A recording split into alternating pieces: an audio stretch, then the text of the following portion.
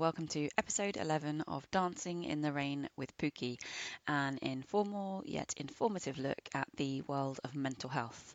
I'm Dr. Pooky Smith. I'm the Director of the Children and Young People's Programme at the Charlie Waller Memorial Trust and the Vice Chair of the Children and Young People's Mental Health Coalition here in the UK. Today I talk to James Hilton, an ex-head teacher who suffered a nervous breakdown and now uses his experience to teach school staff about stress, what to look out for and how to promote their own well-being. He kindly talked really candidly about his experience with his own stress and shares some advice for teachers and others out there too. I interviewed Joe Loughran, director at Time to Change, about a brand new campaign that Time to Change have brought out or started this week, which encourages young people to be in their mate's corner and to look out for signs of emotional distress in their friends and reach out and help them if they think they might need help. And I consider why I find poetry a good thing and read you a couple of my own poems, exploring a bit about why I think that it's a good thing to write bad poetry. Let's start with something cheerful. Let's hear about this week's unsung hero. Today's unsung hero is a man you may well not have heard of. That's kind of the point of unsung heroes, I guess.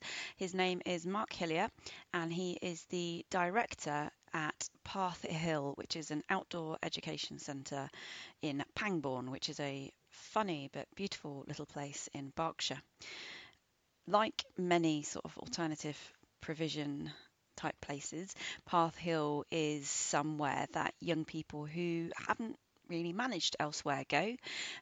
They get referred there by their schools when their schools feel that they've no longer got really anything to offer them. These are young people who are often on the way into the criminal justice system. They are young people who often have undiagnosed and unmet needs with regards to their mental health. These are young people who find it really hard to engage often with anything, but they often go along to PathHill and they find that through nature, through being outdoors, through kayaking, through cooking, through you name it, through being treated like a person and having some really relatively sort of intensive kindness, support, caring activity, that they perhaps find a little bit of themselves again. It's kind of a special thing to hear about, I guess. And it doesn't work for everyone, of course it doesn't. But for some young people, it can be kind of transformative. And so this goes out not just to Mark actually, but to all of the staff at PathHill and other places like it, because you're working with young people who really need more from us. These are young people who I feel we've let down. And one of the things I love about talking to Mark is that he doesn't see difficult behaviour. He sees a young person in need, and he tries to find different ways into that as to his staff. And I hugely, hugely admire that.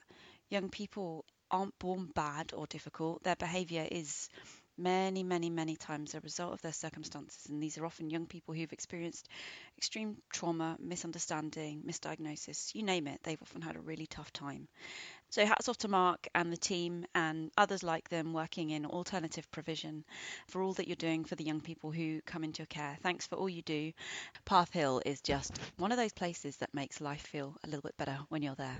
Thank you, Mark and team. Next, I'm going to share with you an interview that I held with James Hilton, who I met yesterday in Uckfield. We were both delivering keynote presentations at the Lewisham Deputy Heads Conference.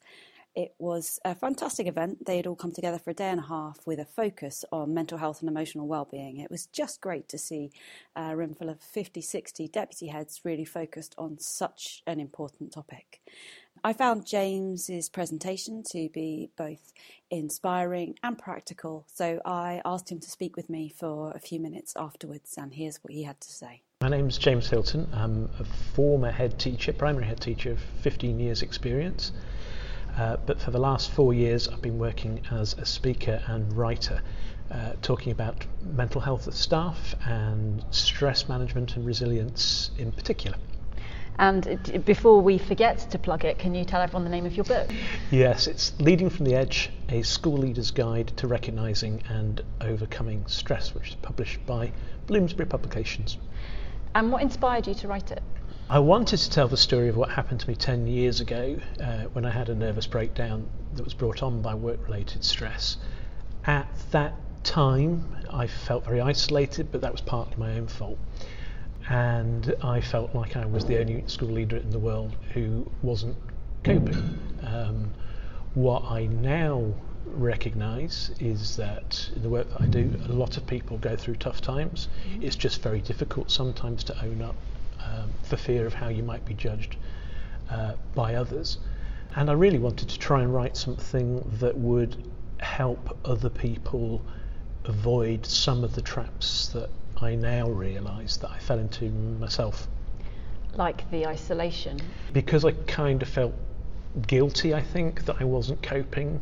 I stopped going, in particular, to heads meetings because I didn't really want other people thinking he's not coping.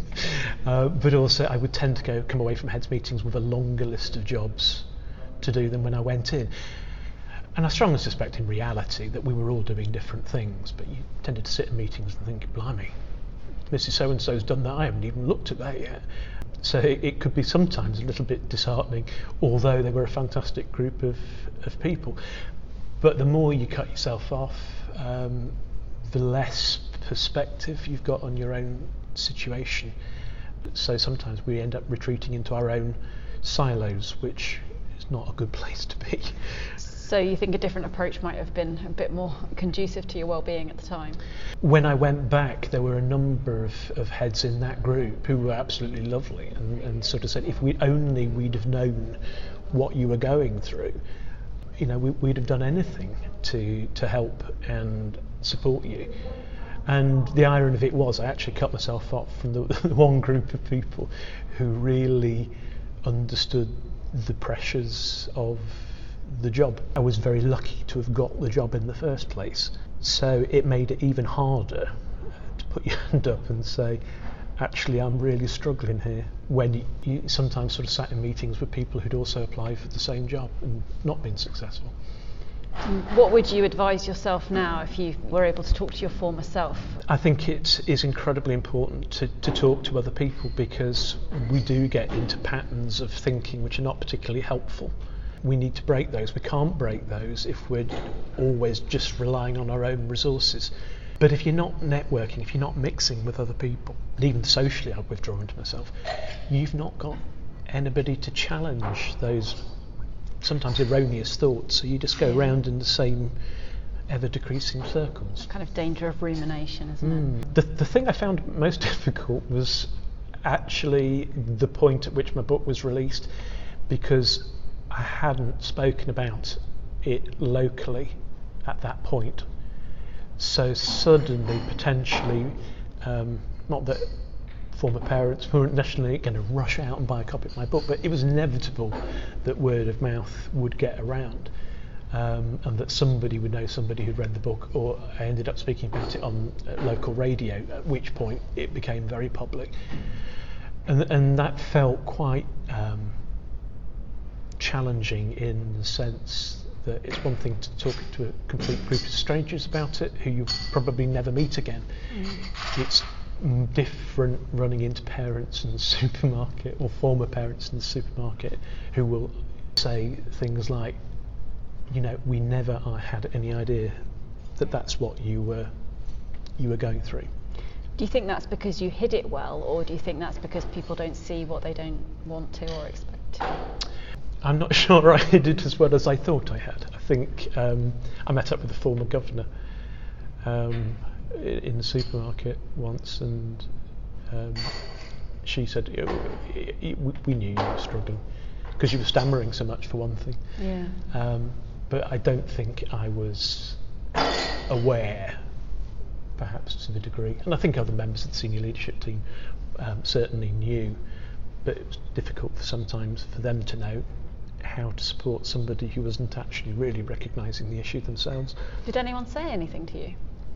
People cared. The senior leadership team tried to take on aspects and filter things out so that I didn't have to deal with them. But inevitably, when you are head of the school, the instinct for most parents is, if you've got a problem, you want the head to sort it, not a head of year or a head of faculty or something like that. And if anyone is listening into the podcast who maybe is concerned about a teacher in their school or a head teacher who might be in a similar situation, what do you think they could do that's helpful? The biggest thing in terms of managing stress in other people is giving people space. I think as a school leader, sometimes you think the onus is on you to try and find their solutions for them. And most of the time you can't. And I don't think actually realistically they're expecting you to do that. No. Most people's solutions have to come from within. So sometimes it's just little things like saying, would it help you if I did your playground duty today? Or would it help you if you went home and missed the staff meeting this week? But making them time related so that it's not, permanent. You let off staff meetings, I'm going to do your playground duties forever. Yeah. But it's just giving people a little bit of breathing space sometimes to try and work their way through it and find some of their own solutions. Yeah. And sometimes it's knowing, not necessarily having to be an expert yourself, but it's knowing where to signpost people to get the support that they need. What would you share with people listening in? I mean, what are the few top things that you would say that they could do to support themselves or other staff members? I think the important thing is to find somebody to talk to. It's sometimes picking the right person, but sometimes you need somebody who's actually completely outside of the situation themselves, who can give you an objective reflection back. Time management strategist that will help you feel more on top and in control of your workload, because once you start to feel out of control, it's quite a slippery slope down. And sometimes it's just about disrupting negative patterns of thinking, because once we start getting in the mode of looking for the negatives, we will find them in abundance. But actually the positives are out there as well, but sometimes it just takes a bit more hard work to find them. Presumably, if people want to hear more about this, the best thing to do is to buy the book? Yeah, or they can contact me on my website, which is www.jameshilton.org.uk. And you're on Twitter? Twitter at JamesHilton300. Perfect. Thank you so much. Thank you. Good luck with the rest of the journey. Thank you very much indeed. It was great to talk to James. It reinforced with me one of the things I've really been enjoying about podcasting in the few weeks I've been doing it. It's week 11 now, somehow. But what I found is that when you ask people for a few minutes of their time so that you can record them, that they are often very willing to give that, which is incredibly kind and means that so many more of you can hear from these inspiring people rather than just the few people who were in the room at the time. But the other thing I found is that unlike when you put a camera in someone's face or you ask them to write something down, when you sit and you talk to someone face to face and you're just doing an audio recording, people really do sort of open up, and I think you hear the real them a little bit more. And I really felt that with James. I felt that he gave a really, really honest and open interview, which I hope you found as inspiring as I did, and that it helps that little bit more to help break down the stigma around talking about our mental health. That also helps anyone who might be in a similar situation themselves or know someone who is, to feel just a little bit less alone and give you some starting points. Next, I'm going to talk to you about poetry. It's been a while since I talked about poetry, and quite a lot of people who are listening in to the podcasts and the webinars these days don't even know of me as a poet, despite the fact it was a daily part of my life for over 3 years. So here's me on poetry. I thought I'd talk to you about poetry today. It's been a while since I've spoken about poetry. I'll keep this relatively brief because in my wisdom I've decided to sit outside at 5:30 on a Saturday morning because I love hearing the dawn chorus. But it is dark and also quite cold, but it's lovely to hear the birds. So poetry for some time was kind of my thing. It started by accident. I did write a poem every day for just over 3 years, in fact, until this autumn I suddenly decided not to do it anymore. I'm not quite sure why. I think it was partly about the fact that my daily poetry writing had stopped being something for me and started being something for everyone else. I'd by that point published a book on poetry and had quite a large audience, and I think I'd stopped kind of enjoying it really, and my poems had taken a very dark turn often, and I think it was making me sort of somewhat ruminate rather than necessarily move on with some thoughts. Anyway, I stopped. But just in the last week or so, after several months off, I found myself returning to poetry and writing a few poems. Some of them were quite miserable, but actually uncharacteristically, I wrote a really, I thought, very sweet poem for my daughter Ellie, who turned 7 this week. So I thought I'd share that with you just because, well, I'm quite proud of it actually. It's not often that I'm kind of proud of stuff that I do, but I like this poem and I hope that she'd like it too. And I just want to record it somewhere so that it's out there for her one day to find when she's bigger. It's called I Hold Her Tight. I hold her tight, this girl of mine, for fear that she might fall, for fear that with a looser grip she'd not be here at all. I kiss her boo-boos, wipe her tears, shoulder worries, combat fears. I hold her hand and mop her brow. I comfort, love, and show her how. I hold her tight, this girl of mine, until one day I see. My grip has changed. I don't hold her. My daughter now holds me. I hope you like it. You might not. I enjoyed writing it, and actually the process of writing it and holding my daughter that night was the thing that enabled me to really relatively easily in the end get through that night. So I find poetry to be a really useful tool for working with emotions, and I kind of feel anyone can use it, which is the topic of my book, Using Poetry to Promote Talking and Healing. Should you wish to buy it, it's available from all reputable bookstores, maybe. You can buy it on Amazon or from Jessica Kingsley Publishing, certainly. It looks at poetry as a kind of means into conversation, both looking at other people's poems, and there are over 100 of my poems in there. You can use as starting points. Many cheerful topics, kind of bullying and abuse, self-harm and suicide, you name it, cheerful topics, they're all in there. And there are questions that I have as discussion points that you might use with a young person.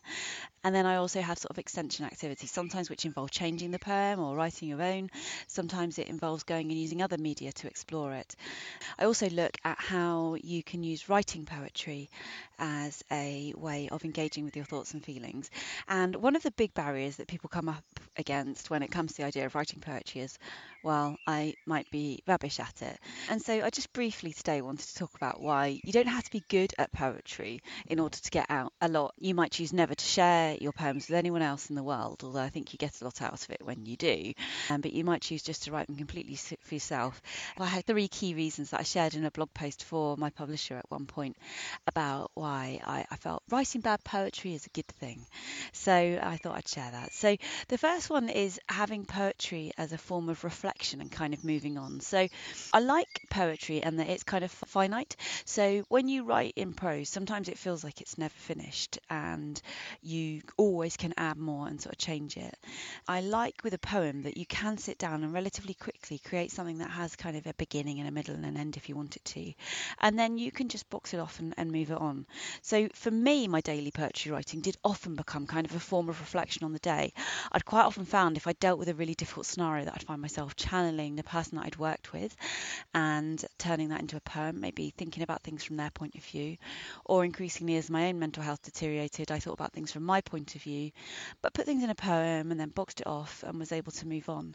For me, poetry writing kind of formed a bridge between perhaps a difficult day and a nice evening with my husband. It can be a way, to reflect and to move on. Doesn't matter how good the poetry is, you might tear it up and throw it away afterwards. It's the process of writing it down, boxing things up and moving on.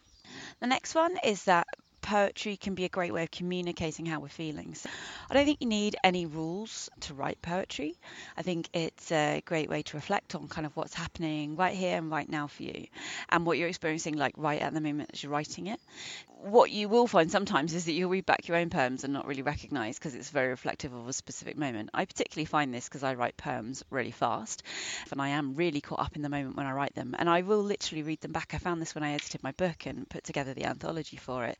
I'd look back at the poems and be like, oh wow, I don't remember writing that at all. The nice thing about poetry, you can kind of use any words that you want, you can use grammar however you want, you can basically just break all the rules. So with prose, I think sometimes we can feel a bit constrained, but with poetry, it's a bit like abstract art. You write however the hell you like, you make it your own, it doesn't matter. It can rhyme or not rhyme, it can be long or short or anything you like. And sure, you can use like poetic forms as a starting point if you want to, and I sometimes find the rigid structure really helpful, so I'll often write like a sonnet or a haiku. And if you want to do that again, if you find my poetry blog, which I will link to, but if you search for Pooky Poetry, it's just a WordPress blog, there are like quite a lot of prompts on there that you can use as starting points. But also in my book there are 50 different prompts that kind of give you a starting point, and I talk through the like some common poetic forms too, if you want to use that. And for some reason, I often find that a poem will communicate better how I'm feeling than many other forms. Actually, I talked before about how poetry is finite, but I also think that poetry can kind of grow and change with us. So I think that we can go back to a poem and edit it if we want to, if our thoughts and feelings have changed. And the other thing that can be really useful is like putting a poem out there and seeing how other people respond to it too. And it can be an interesting starting point for discussions about our own feelings. I kind of feel at this point that I want to read you another one of my poems. I'm trying to think, like, I think maybe the Grandmaster, which talks, I've talked a lot about anorexia lately. I think I should be forgiven for that, bearing in mind that I am suffering with it. But I feel that this one really did explain how I was feeling at some point, and actually I kind of feel a little bit like perhaps I'm back there now. So this is a poem called Grandmaster or Life, and I wrote it when I first embarked on therapy for my anorexia, and I find myself actually returning to this poem as I finish working with one therapist and consider embarking with another. Buddy would obviously love to join in. Grandmaster or Life. Anorexia is a game I play each day, a game which requires a lot of pieces. It is chess. Always I am thinking several moves ahead. I'm not a grandmaster yet, but I know that I could be. The promise is there. I have played for many years, though I have rarely dedicated myself as I should. A grandmaster dedicates themselves every day. Chess is their first thought every day. How to move those pieces? But I relinquish my pieces. Willingly I share them with my husband, my friend, and my therapist. I hand the pieces over. Help me play the game, I say, passing them rooks and knights, removing them from my own hands, knowing as I do so that I can manipulate my allies into helping me to play the game, or I can let them teach me a new game. A new game would be good, I say, but I'm not sure. They want me to learn a new game, need me to. Chess is an old game. It's tiring to watch, and they do not want to see me end at checkmate. Undecided, I try to learn their game, their rules. It is a less beautiful game by far. It is less complicated, and it never seems to end. It is not satisfying to play, though perhaps this is because I am an amateur. I will try, but I will keep a separate set of chess pieces. I can choose to play chess if I wish to, and each day I will take out those pieces and polish them, and decide whether to place them on the board. Grandmaster or Life. I will decide each and every day. It certainly proved a good starting point for discussion for me in my therapy, and maybe I will share it with my new therapist as and when I discover one, or maybe I'll share it with my old therapist if I choose to go back to him. I'm kind of at a turning point. Anyhow, my thoughts on poetry. I'd love to know if any of you out there have used or would like to use poetry. Okay, I hope you enjoyed this little segment on poetry and it wasn't too tricky. And good luck with your own. Last but not least, you're going to hear from Jo Loughran, director at Time to Change. Jo and I met when we were at Sky News recently, where bizarrely we were both in the same studio talking about the same thing, and yet they filmed us live but separately. It was really quite odd, but hopefully it helped to spread the message about the fantastic new campaign that Jo will tell you all about in the following interview. I'm Jo Loughran and I work for Time to Change, the anti-stigma programme, and I am the Director of Operations. Okay, so Jo and I are currently at Sky News, having just spoken about a brand new campaign. Can you tell us a bit about the campaign, Jo? So this is the kick-off of a 5-year campaign, actually. So we're looking to friends to be in their corner. So the idea around this is that our research over the last year or so has really told us that young people really value and will look to friends for help and support in all sorts of arenas and areas. And what we want to do really is just to tap into that level of wanting to support, so that if a young person is experiencing a mental health problem, that young people can be in their corner. It's not replacing support from parents or from professionals or from teachers, but it is that important extra bit that can make all the difference to somebody who's experiencing a mental health problem. And why is the role of the friend so important? Because actually our research tells us that young people will look to peers, certainly as they're getting into their secondary school years. They tend to turn away from parents and turn towards their peers, both to get information and knowledge, but also in terms of sharing secrets, in terms of sharing things that are bothering them. And so that friendship group becomes really, really very, very key. So a really good example of this is we have Nicole's friend Catherine took time to read up about her mental health problem because she'd been told that what her diagnosis was, and so she went off, looked up on the internet, found out a little bit more about it, and it just meant that she could talk to her in a more open and honest way, and to support her if she chose to ask her for that support too. So that's a really kind of tangible example of how a friend can help. Is there any sort of general guidance that you're giving as part of the campaign as to how friends can help? Well, we're launching a number of films at the moment, which again are aimed at sort of getting young people to think about how they might help and support. But there are really, really easy things like reaching out to somebody, send a text. We talk to a lot of young people who say when their friend's been in hospital with their mental health problem, they've just sent them a card, a note, a text, and that has made a massive impact, a massive difference to that individual's recovery. Listen, don't judge. That's can't underestimate the value of being able to listen to somebody speaking about what they're experiencing, and do something together. The ultimate key is do ordinary and everyday things. Do the things that you would normally do in order to be in your mate's corner for any. So it sounds like you're encouraging friends to do what friends do. Indeed we are, and also it's really important that we give young people tips in terms of how to specifically support friends who might have mental health problems, because of course that's something that is that extra mile in many ways.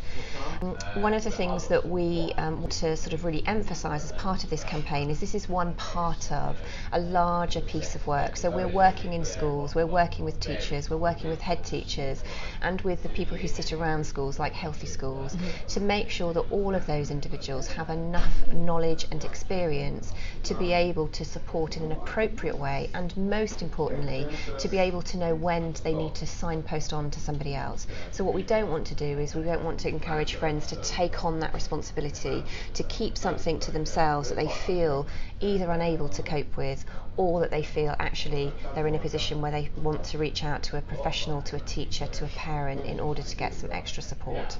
We've got some great resources that go with this, so could you just tell us a little bit, because lots of people listening in will be parents or teachers and they might want to know how they can sort of work with their pupils, with their children on this. So definitely go onto our website, so that's time-2-change.org.uk, and if you go through to our resources, we've got stuff specifically aimed at parents, we've got stuff specifically aimed at young people, and we've got specifically aimed at delivery of lessons in schools. So there is a whole plethora of stuff that people can use in order to address this subject, particularly around the kind of how we all think and act towards mental health problems. So that stigma and discrimination that might currently exist. Yeah. And so just to finish, if we were going to give sort of one take-home point for anyone who might be worried about a friend, actually I think of any age, what would it be? I think it would be to make sure that you are available. Just make sure that you're available, you're doing the things that you would normally do, and don't treat them negatively just because they're experiencing a mental health problem. Do ordinary everyday things, be there, be in their corner. That makes it sound really doable, and I guess that's the beauty of the campaign, isn't it? Exactly. Thanks so much for talking to me today, Jo. No Good problem. luck with the campaign. Thank you. Thank you so much for listening. I hope that you found this week's podcast interesting. I would love to hear from you. Any thoughts, feelings, comments, good, bad, ugly? No, maybe not ugly. I'm not great at dealing with the ugly, but the good and the bad, certainly let me know. If you've got things you'd like to hear on future podcasts, if you've got ideas for unsung heroes or resources you'd like to review, if you'd like me to interview you or you'd like to review a resource, let me know and I can arrange that for you. If there is a book or a resource that has particularly taken your fancy that you'd love to provide an interview or a recording about, then let me know, and often I can get hold of those resources for you. And yeah, just drop me a line. Let me know you were listening. Let me know what you liked, didn't like, where you were listening, and remind me that there are real people out there listening into this, because it just adds a little smile to my day. I can't promise I'll always acknowledge like emails and stuff that you send individually, because I'm frankly a bit rubbish at that, but I honestly do read them all, and they do all put a little spring in my step. So you can email me, pooky@cwmt.org, and if you'd like interaction and a response, the best place to get hold of me is Twitter, and I am @PookyH, so that's POOKYH on Twitter. Take care, have a great week, and I will be back in your headphones in about a week's time. Bye.